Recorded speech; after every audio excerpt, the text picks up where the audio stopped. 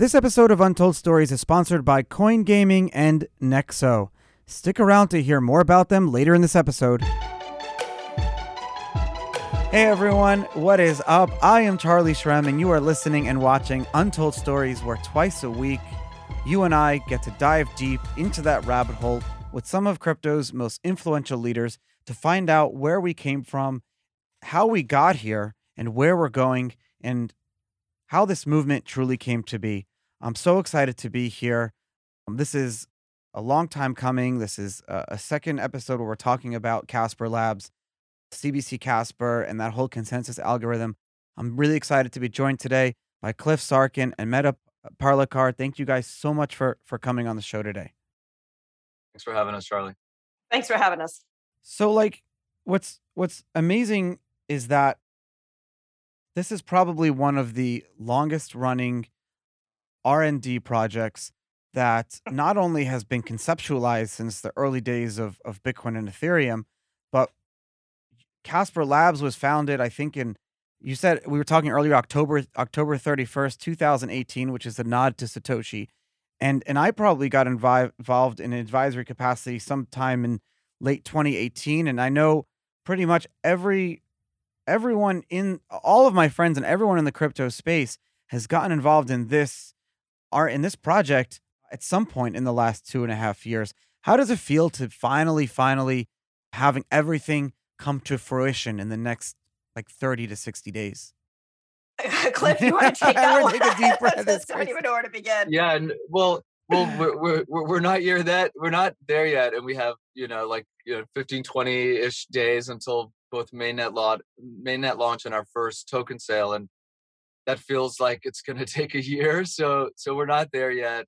But yeah, I'll let Meta go next because she was there at the absolute inception. I kind of came on board a few months later, but it feels terrific, man. This 2.5 years has been filled with incredible successes and lots of ups and downs, and it's crypto, right? Blockchain. So 2.5 years feels like 2.5 decades.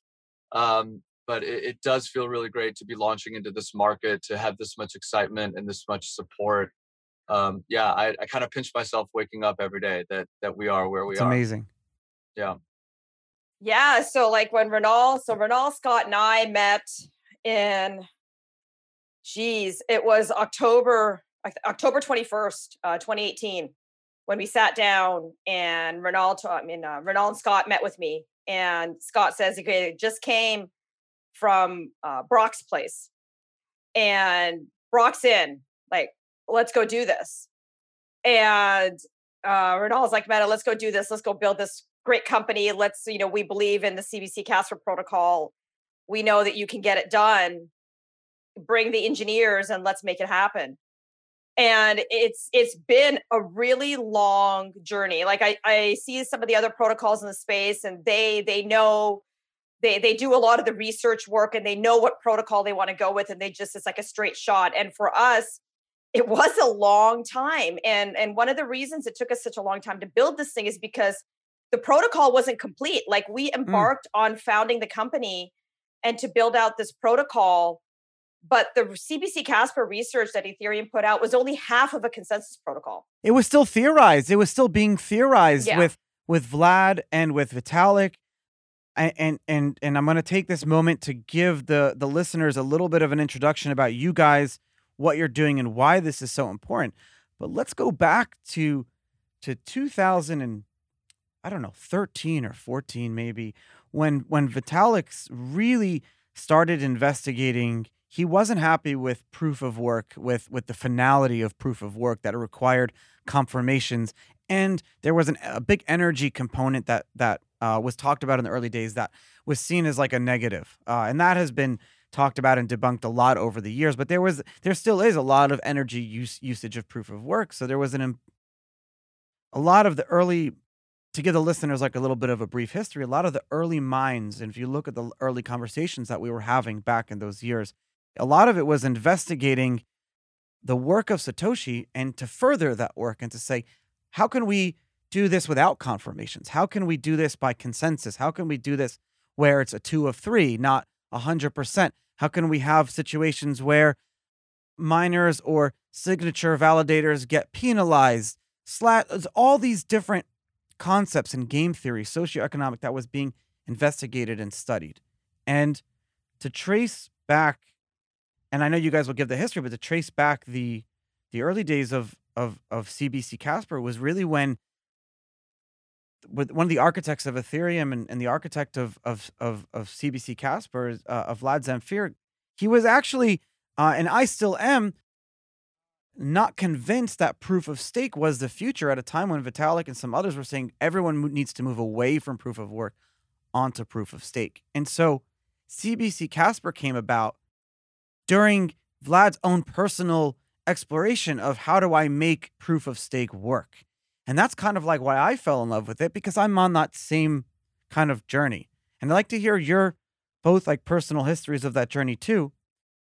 But just to give a little bit of a background, Cliff, you are a tech entrepreneur and a licensed attorney, and which is great, by the way. Yeah, don't say that too loud. But okay, yeah. no. Well, before I just you you were VP of Business Development at DNA, a leading early stage blockchain venture fund, and prior to crypto, you helped scale a lot of successful companies like Duda, from 12 companies to 70 plus. You were involved in VideoSurf's $80 million acquisition, and you went to UC Berkeley.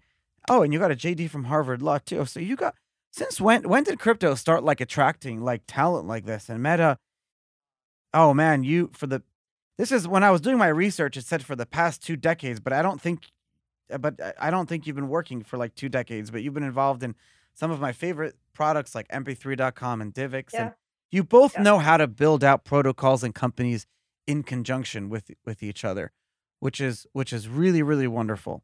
So Charlie, if I can interject for a second, sure. Because I think crypto and blockchain has always attracted great talent. You know, I might have some degrees after my name and I did really well on standardized tests, but you don't need that to build cool shit and to break shit. Like we've been doing that from the beginning. And our industry is led by some of the smartest humans on the planet, right? Mathematicians and going back to the cypherpunks that might not have been to Ivy League schools, but that doesn't mean they're not brilliant. So we all came to the space from different backgrounds and are contributing in our own ways. And I'm just glad my last startup failed at just the right time, you know, in early 2017, where everyone I spoke to was talking about Bitcoin and blockchain, and I slipped in the rabbit hole then. So I'm just fortunate that happened. So that's an amazing thing to say, and I don't say that enough. In fact, a lot of people don't realize that I'll give one example. The CEO, it's not Coinbase, but the CEO of another company that is in the process of going public, a huge Bitcoin company that we all use, was homeless before and used to go and get paid by Bitcoin conferences and given free tickets. And that was his job. We would give him free tickets and he would just come to the conferences and he would get his flights paid for if he would write articles. And that's how he would make some money. And because he was there, he said, I have this great idea. And here he is like 7 years later. So that's like, amazing. you don't need to go to college or anything like that. You do not. No, absolutely not. Probably like all university teachers are like, shut up, don't tell them that, you know? Okay. Well, it's definitely not a requirement when we're hiring engineers. Like we don't necessarily look at, you know, the school they went to or the pedigrees that they have, right? It's just about what you can do in terms of when you're talking to your interviewer, what your coding chops are and, you know, what your code looks like. So what are you looking at, GitHubs? We do look at GitHubs. We do a couple of interviews. You know, they interview with core members of the core team. And yeah, through the interview screening process, we can suss out, you know, their technical aptitude. Yeah. This is a great kind of like jumping in point. So when you look at engineers, not just working for Casper Labs, but all the companies in our space, do you look for not just their like development ability, but their like where they are on their personal journeys, or like what they beliefs are in crypto as a whole? Do you like look at that and ask those questions? Is that something that's, I think, because I mean, so what we're talking about here is, you know, interviewing for culture and fit, right? Yeah, so sure, that's the word. I'm super proud of the culture, the engineering culture that we built here at Casper, right? The team, of course, is overwhelmingly developers. So Renal and Cliff have been amazing in saying, you know what, product first, and then we'll worry about the business later. So we've always considered ourselves a technology first company. And so for a very, very long time, even today, over 2/3 of the company are engineers, 2/3 to 3/4 of the company's engineers. So the culture we have in engineering really is a strong cornerstone of the culture of the company overall. And what's really important to me is this notion of, personal accountability and personal responsibility. So we keep, our management overhead and the number of meetings we have is very, very thin. The team is completely remote and distributed. And so we look for what I like to call it entrepreneurial developer. And this is somebody that says, hey, I want you to throw a problem at me and tell me to go solve it. And so that's the kind of team that we've built. We've built a team that doesn't want necessarily the map laid out for them or the path laid out for them. They want to be able to cut their own path, solve those technical challenges, and find like the North Star, what is the feature or the problem that they're trying to solve. And that's worked extremely well for us in terms of a culture, right? Like we don't necessarily need formal business analysis. Any one of the engineers on the team can write their own specifications and requirements given a business problem. And we try to attack, the project and the problems that we're solving in the space. We look at it very much from a business problem. And then the developers then, the engineers take the problem and they run with it with a solution. That's the ethos of the company.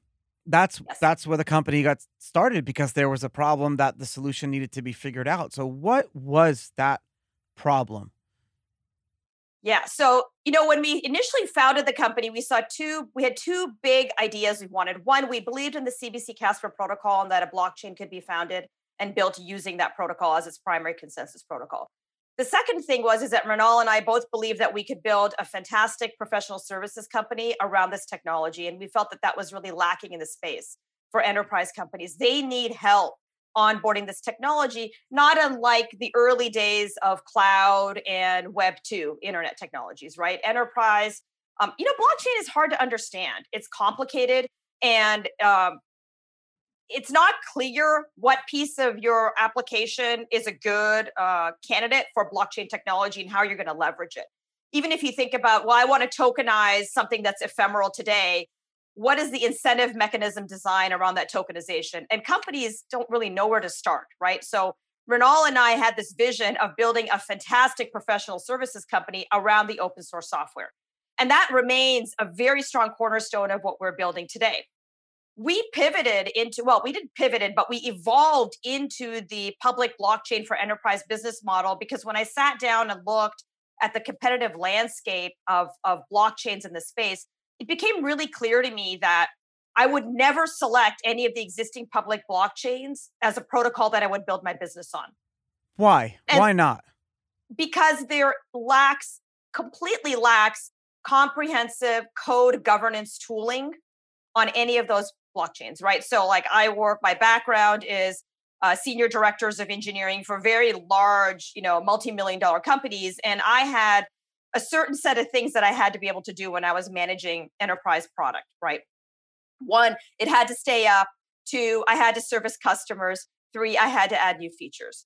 And I had to do this with some regular cadence, right? Like if it took me more than 4 weeks to fix a bug, I started hearing from strategic customers. So immutability of the code simply was not an option, right? And there were very, stringent governance protocols internally in these large companies, right? You had to go through a go, no go process. Every feature had to be vetted, et cetera, et cetera. And so when you map that back to like what some of the DeFi protocols need in terms of this governance thing we talk about in blockchain, software has always been governed, right? It just wasn't visible. But all of these large enterprise firms, they have very long governance processes whenever you push out a large update, right? Some of these changes or even strategic board level decisions around what they're going to do with their product. What is it called? FOSS, where the mechanism for like managing large open source development projects that are decentralized pre-Bitcoin, like there's a governance system for that. There is absolutely. And internally in all of these companies, you absolutely have software governance, right? You have like multiple quality gate checks that you need to go through, right? I've been a senior director of quality assurance in many of these companies. I would be the one that I would walk into the door. They're like, we have a problem shipping our software. We have quality problems shipping our software. We have configuration management problems shipping our software. So what we baked in to the Casper That's what protocol, my CTO said to me every time when I was the COO of Jax. We would like push the update. Then we have a problem delivering the software. Sorry for interrupting. No, you're exactly right. It's funny. And so what we built into the Casper protocol is the ability to do these things. Like literally, and it all happens at layer 1, right? Smart contracts in Casper can actually go through an automated build, release, deployment process. And software isn't tested by people in enterprise. Software is tested by computers, right? There isn't any way for you to scale out your software delivery unless you use technology, computers to do it. And Casper contracts will drop directly into existing pipelines. And this is like a huge, huge deal. And we discovered it internally in our own team that like we can't deliver contracts without having this capability. So we built it for ourselves, and now we're making it available to everybody that uses the protocol. I love it. I love it. This March, lose the Lucky Charms and crash into crazy boost with my favorite sponsor, BitCasino. I love these guys. Every month, Valentine's Day, St. Patrick's Day, they're just coming out with the best, craziest incentives. All you have to do is go to bitcasino.io/Charlie. And the St. Patrick's Day Casino Boost is so cool because when you play these slot machines, these boosts can last anywhere from 1 minute to 10 minutes, and they can be up to 33% bonus from whatever you're winning or playing. It's so cool. You have to go to bitcasino.io/Charlie. When you celebrate St. Patrick's Day with them, they will definitely incentivize you, and they set the standard. They really do set the standard for fun, fast, and fair gameplay using blockchain technology. You can deposit, wager, and withdraw in Bitcoin, Ethereum, Litecoin, Tron, and much more. These guys have supported Untold Stories for such a long time. Give them a shout, bitcasino.io/Charlie, and get your St. Patrick's boost on. They didn't write that. I wrote that shit. Hey guys, it's Charlie, and remember that time we interviewed Anthony Trenchev from Nexo Finance? Well, they are on a roll right now, offering 5.9% APR on your crypto credit. You'll be able to borrow at less than 6% on some of your crypto. They got a savings account that's offering 12% interest a year, and now they have an integrated exchange so you can trade between all your cryptos without ever leaving their integrated wallet. It's so amazing. Make sure you check it out at nexo.io and start earning interest, start managing your assets, because crypto banking just got real with Nexo. I love that. That's awesome. I love Nexo. It's such a great company. Just the way like smart contracts are audited now, it's like you have to get a developer to write the contract, and you get like an SOL file and you deliver it to the auditor company. And then how do you trust that the one that's being delivered is the one you wrote and then that one is the one you uploaded? There's all these breaks. It's like handling like a crime scene. If there's no, what's the word? Like, there's a chain of custody, chain right? Of custody. For the code, yeah. There's no chain of custody for the code. Exactly, yeah. It's crazy. It's absolutely crazy. So when I looked at this, I just kind of, scratched my head, and you hear about truffle and ganache for the Ethereum ecosystem, but truffle and ganache will not integrate into what we call development operations pipelines, right? So there's an entire world of what we call DevOps, right? Development operations. And this is something that I have worked with since literally 1999. Like in 1999, when I worked at mp3.com, we had a massive DevOps pipeline, and we were shipping almost 30 projects, 30 full-blown projects, like single sign-on and massively huge projects that we had back then we had over 250,000 hits a day, right? And we had Web 2.0, dynamic web pages and analytics and all this stuff that was powering the system on the back end, with continuous integration, continuous deployment. So for me, I'm like, how else do you deliver software? Like there isn't any other way. And so we bake that in, right? And so any CI/CD pipeline will work with Casper contracts, and you can build out a full integration test suite. So you could prove to your auditors, if you're concerned about how this particular variable is modified or mutated, you can prove that with unit tests. And from my perspective, like as far as I know, we're the only ones that provide this. And this is massively resonating with enterprise, right? They're like, yes, yes, yes, yes, yes. This is what we need, right? With blockchain. So in like those old movies when they're testing a vaccine and you see the room and then there's like thousands of different of the same product that they're just tweaking a little bit, but they have to test it, test to see which one works. And I forget, it was like a movie that ants were killing all humans and they ended up chocolate was the cure to kill all the, whatever it was. Yeah. You're saying that on chain, on layer one, you have the ability to test and do Q&A and do QA of a contract and have all of its variables be tested and everything like that. So you can have, like, in that similar situation, the perfect one come to be. That's right. And so the tests, so we provide the VM. So why did we build our own VM? We're not using the EVM, right? So part of the heavy lift that we did is we built our own execution engine. What's a VM? A virtual WebAssembly machine, right? Yep. So this is Yep. built like the testing computer built into the blockchain itself. This is something that Ethereum pioneered. Bitcoin didn't really have that. Well, it doesn't have that at all, actually. No Turing complete software. Yeah. Yeah, exactly. So it is a Turing complete virtual machine. And more than putting the testing framework into the VM, what we do is we ship the VM as a separate module that can run inside an IDE, what we call an integrated development environment. So when you write code, when anybody writes software, and this is the way software has been constructed for 40 years, you have what's called an integrated development environment. And an example is like IntelliJ, right? IntelliJ is used for Java development, used for C++, it's used for C, it's used for Rust. And even if you're writing JavaScript code, Node.js code, whatever, you use what they call an IDE. So our virtual machine runs within the IDE. So you can run your contract. You don't need a node. You do not need a full node to run your contract. You can run your contract right there on your desktop inside an IDE. You can run your tests inside the IDE. You can set up the starting state of the blockchain within your IDE. Traditionally, now you have to do that. You have to actually deploy your contract to test it in real time, and it costs gas and time and energy. None of that's required. Like all the entire iterative process of assembling your contract, and this is the way developers work today, is with an IDE, right? You get your IDE. It has all of your syntax highlighting.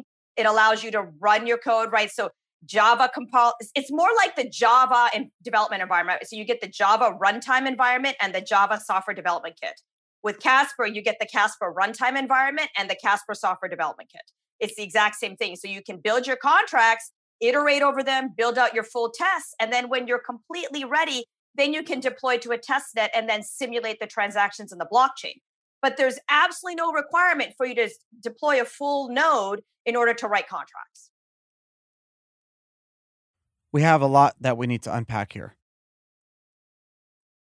Let's go back to the actual consensus algorithm here and talk about how, when we're talking about finality, in this approach, you can have different like leveling, or you can have different types of finality, or you can have getting to a certain, instead of being 0 or 1 or black and white, you can have it be more subjective and more variance. But can we go back and really explain to the listeners why this consensus algorithm really convinced Vlad that proof of stake could be something that's viable in the long term? Well, so, Vlad was chartered to come up with an alternative consensus protocol for Ethereum that didn't use proof of work, right? And so there was a couple of reasons that he felt really strongly about CBC Casper. Namely, he was really thinking about the user experience, right? He wanted to provide users the flexibility to decide how much finality they needed, right? And a consistent user experience. So, in the work that I did, I worked with Vlad for about 2 years while we were, actively developing, the highway protocol. This is our flavor of CBC Casper. This is what we're building the blockchain with. And a lot of his thinking around consensus was, one, you needed to punish bad actors. That was really, really important, right? In proof of work right now, there really isn't that much of a punishment for a bad actor, right? They have to waste a little bit of energy, right? But nobody comes in and takes your mining rig, right? Like it's the slashing in proof of work really isn't that punitive, right? So he believed pretty strongly that if you equivocate and you try to revert a decision, that there should be some kind of penalty. The second thing he believed in is that he actually believed that the validator set size, should grow over time. It should be able to be flexible so that users could have a consistent time to finalization, right? So if you think over time, as silicon catches up, because I believe silicon is going to be a huge factor in performance ultimately, right? As the last mile and bandwidth improves, so will the overall performance of all layer one protocols, Sure. right? So as silicon gets better, you should be able to increase your validator set size, right? You should be able to provide more and more trust because messages are able to be transmitted a lot faster.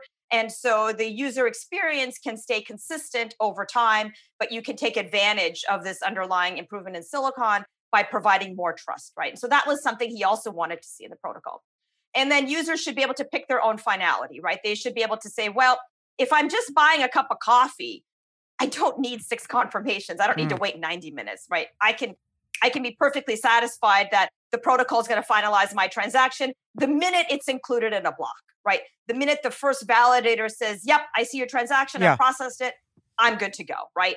I don't need the same kind of finality that is if I'm buying a house, right? If I'm putting something very valuable in the blockchain, I'm going to want to hear from a lot more validators before I'm ready to proceed. He wanted to create a dynamic variable blockchain, where every variable is dynamic instead of static, essentially, right? Yes, yes, exactly. And the Highway Protocol actually does meet all of these requirements. The validator set size will flow. It can expand and contract. And now, right now, it is a configuration in the chain specification, but we have built that in such that the validator set can grow over time. We call the fault tolerance threshold. Users can decide how many finality signatures they want to wait for and what the total stake is that's voted on a given block. They absolutely can decide. That is their choice.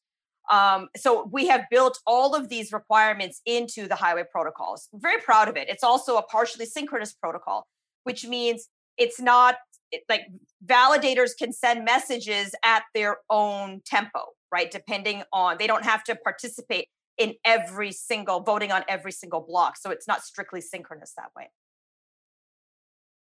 Cliff, from a business perspective, what type of supply chains or companies or would be the first adopters for a variable-based blockchain like this that would look at Bitcoin and say, this doesn't work for us, or even Ethereum and say, this doesn't work for us. We need to be able to have more control. Sorry. Yeah, You're muted. The classic, no worries. Blockchain value proposition is works, which is this particular part of your tech stack, putting it on chain is going to make it cheaper and more secure, right? Not faster really isn't. If you want speed, obviously a centralized database is the way to go. But we're using the classic blockchain value proposition, and people love the security of Ethereum and the trust that you get with a fully decentralized network, but the scalability, the network latency, and the cost is really what's preventing them from really putting enterprise on Ethereum.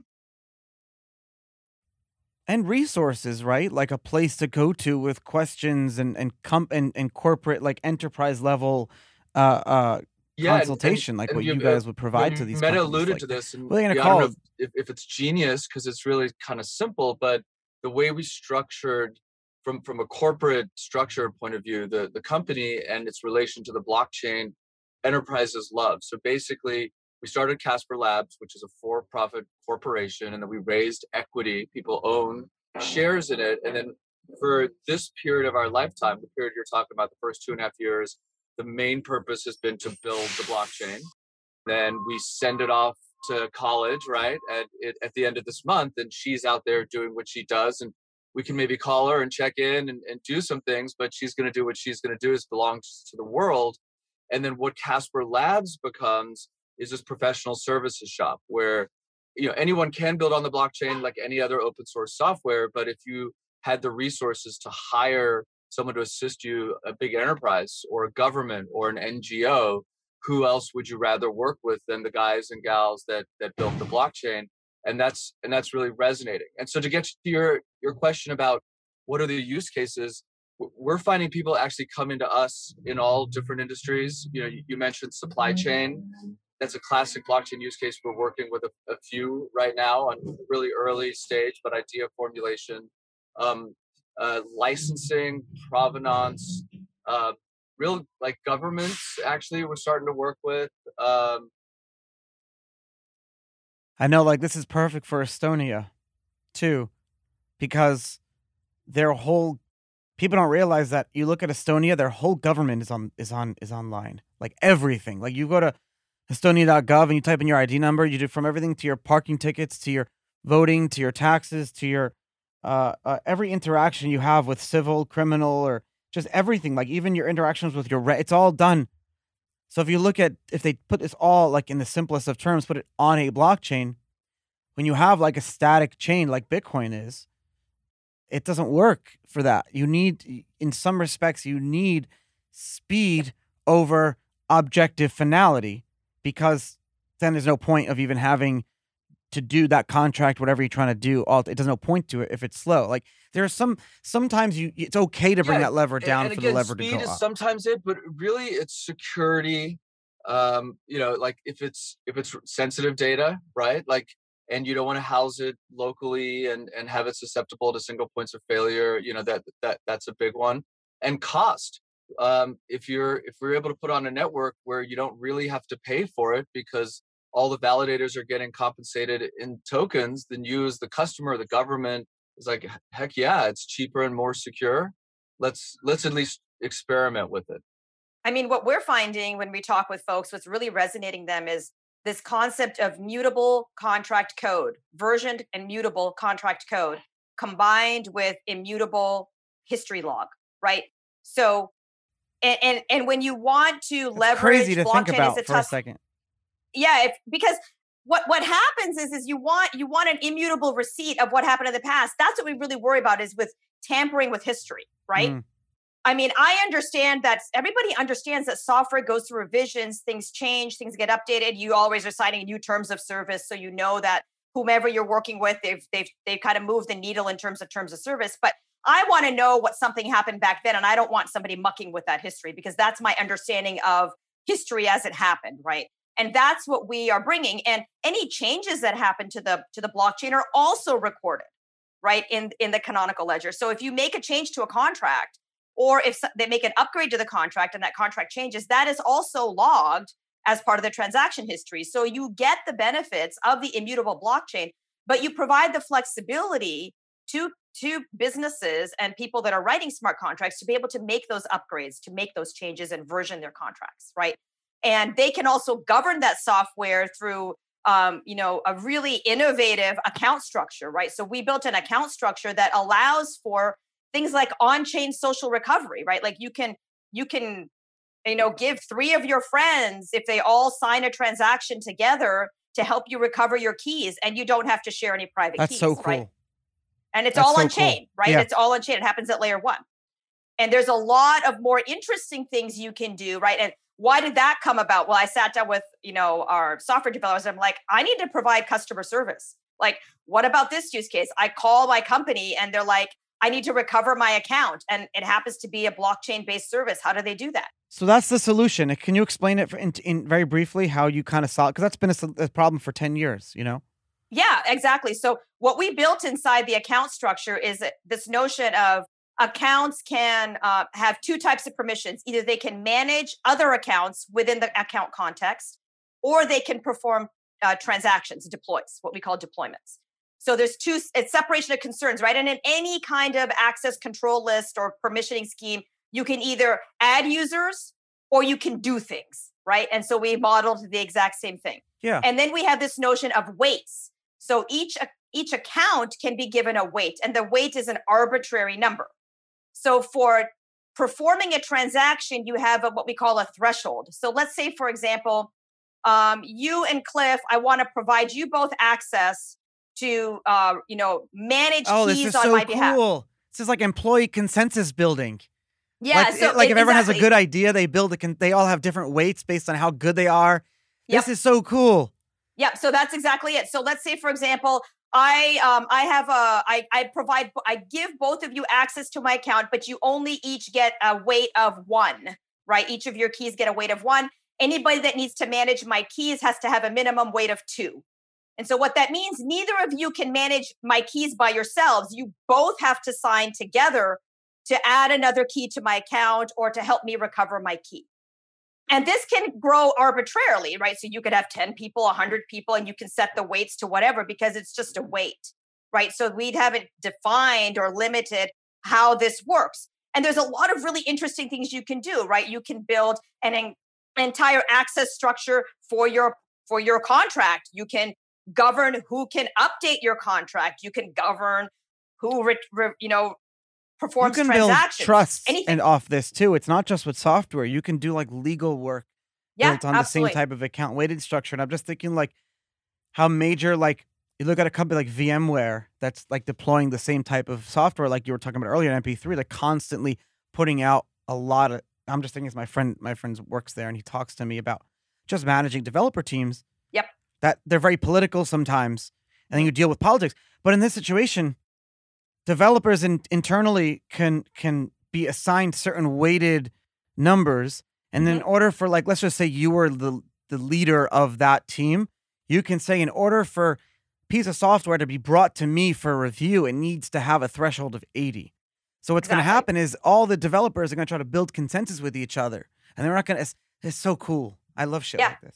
Exactly. So our design philosophy on with respects to everything we're building around Casper is we believe the protocol should enable, right? It should be an enabler of higher order functions, right? So we provide core capabilities at the protocol level, right? So the account structure provides core capability. Exactly. We don't force it. Like we don't block it in, right? So we built an account structure and with the weights and thresholds model, we provide core capabilities at the protocol level that enable developers to build features, right? And it's an enabler of higher order functions, but it isn't like you're not tightly locked in. Like we didn't really build features at the protocol level. We build capabilities. That's kind of like how we see building a protocol. This is what I expect from a protocol, right? When I'm building a platform is all about capabilities. It's not really about features.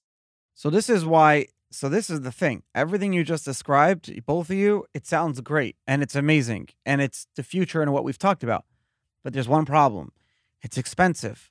And not expensive that it costs to build it, but it's expensive to use it because if you want to have that security, people are going to need to pay for it. And it's a problem Bitcoin had a few years ago. It's a problem Ethereum's going through right now. I executed 3. I interacted with a contract today 3 times. Each time cost me $60. Just wiped out my profits, right? There's no point to.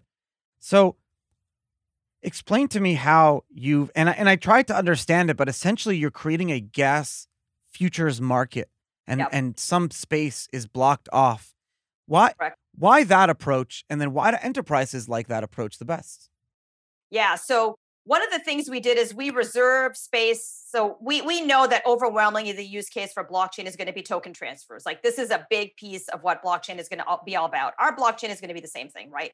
So we've got Turing complete contracts, which are, WebAssembly deployments. And then we've got token transfers. And the edict I put forth to the team is that hey, I want to make sure that a certain number of token transfers are guaranteed in each block, right? Because we know that that's going to be overwhelmingly. So what we did is we literally cleaved away the block, we kind of split up block space and reserved space in each block. So validators that are following the protocol and want to propose valid blocks will have to follow that model. So what we're going to do is we're going to extend that model and we're going to enable contract authors to reserve future block space. And will, in essence, basically tokenize that block space. So up to 6 months in advance, contract authors can predict and project how much block space they're going to need, and they can purchase that block space in advance. Can hedge. That's so cool. Yeah. And validators will be forced to follow this gas futures market or they won't receive the transaction fees, right? And the proposer is the one that gets the fees. You're applying economic theory socioeconomic theory to this software. In a way, it's like what happened in Texas a few weeks ago where they were so cold and all the energy market was in flux and the energy's futures market got crazy and these companies were forced to buy energy at spot price.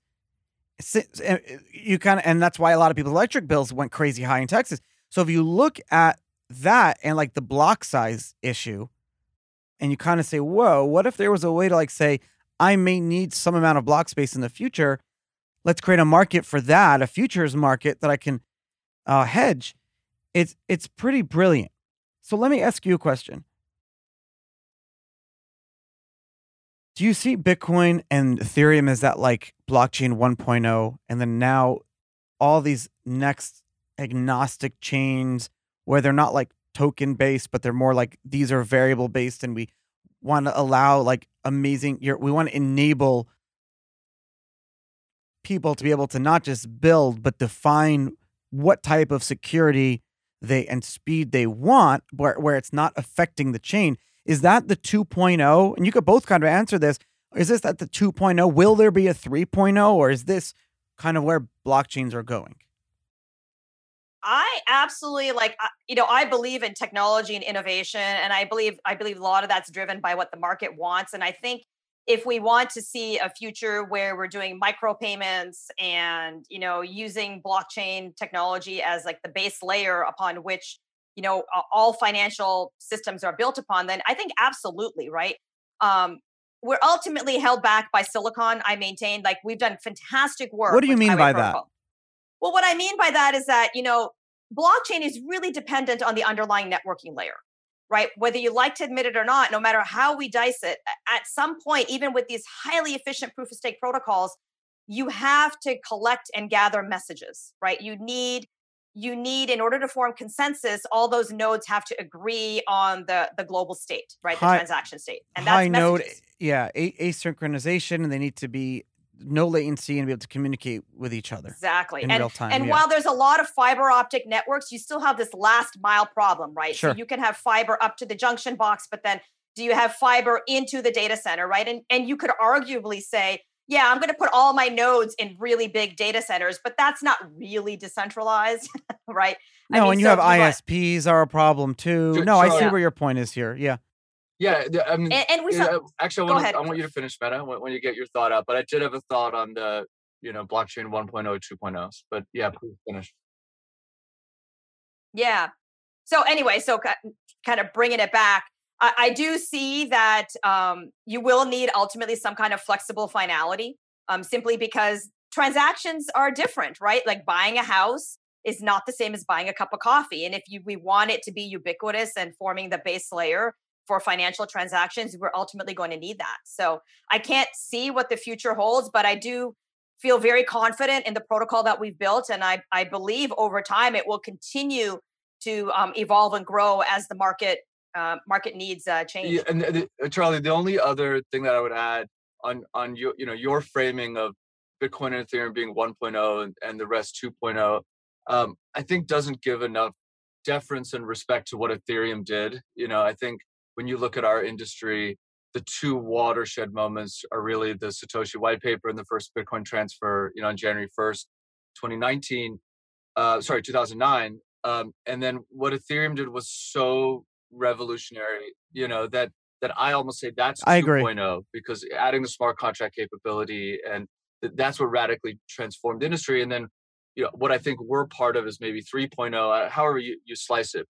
But this moment is now making blockchain accessible to industry, to government, to other sorts of groups and enterprises. And I think that's, we'll see when we look back and do history, maybe, Casper and the Casper blockchain was the pivotal moment that ushered in 3.0, because a lot of these next generation trains have been trying, and we really hope that we are, and we'll see very soon.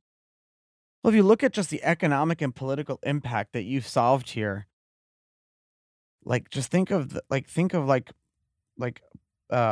government cabinet sitting in a room trying to like build consensus over a problem. If somehow a lot of that was moved over to a Casper, like a CBC type of model, where things were like weighted, and you've removed the like shareholder proxy votes, trust right? this person to go? Like, you remove massive international companies, all doing that it all on chain where you can trust it, and there's different weights to their keys, like that. That's the kind of thing that we're talking about. You stopped having to trust the issuer of the technology itself.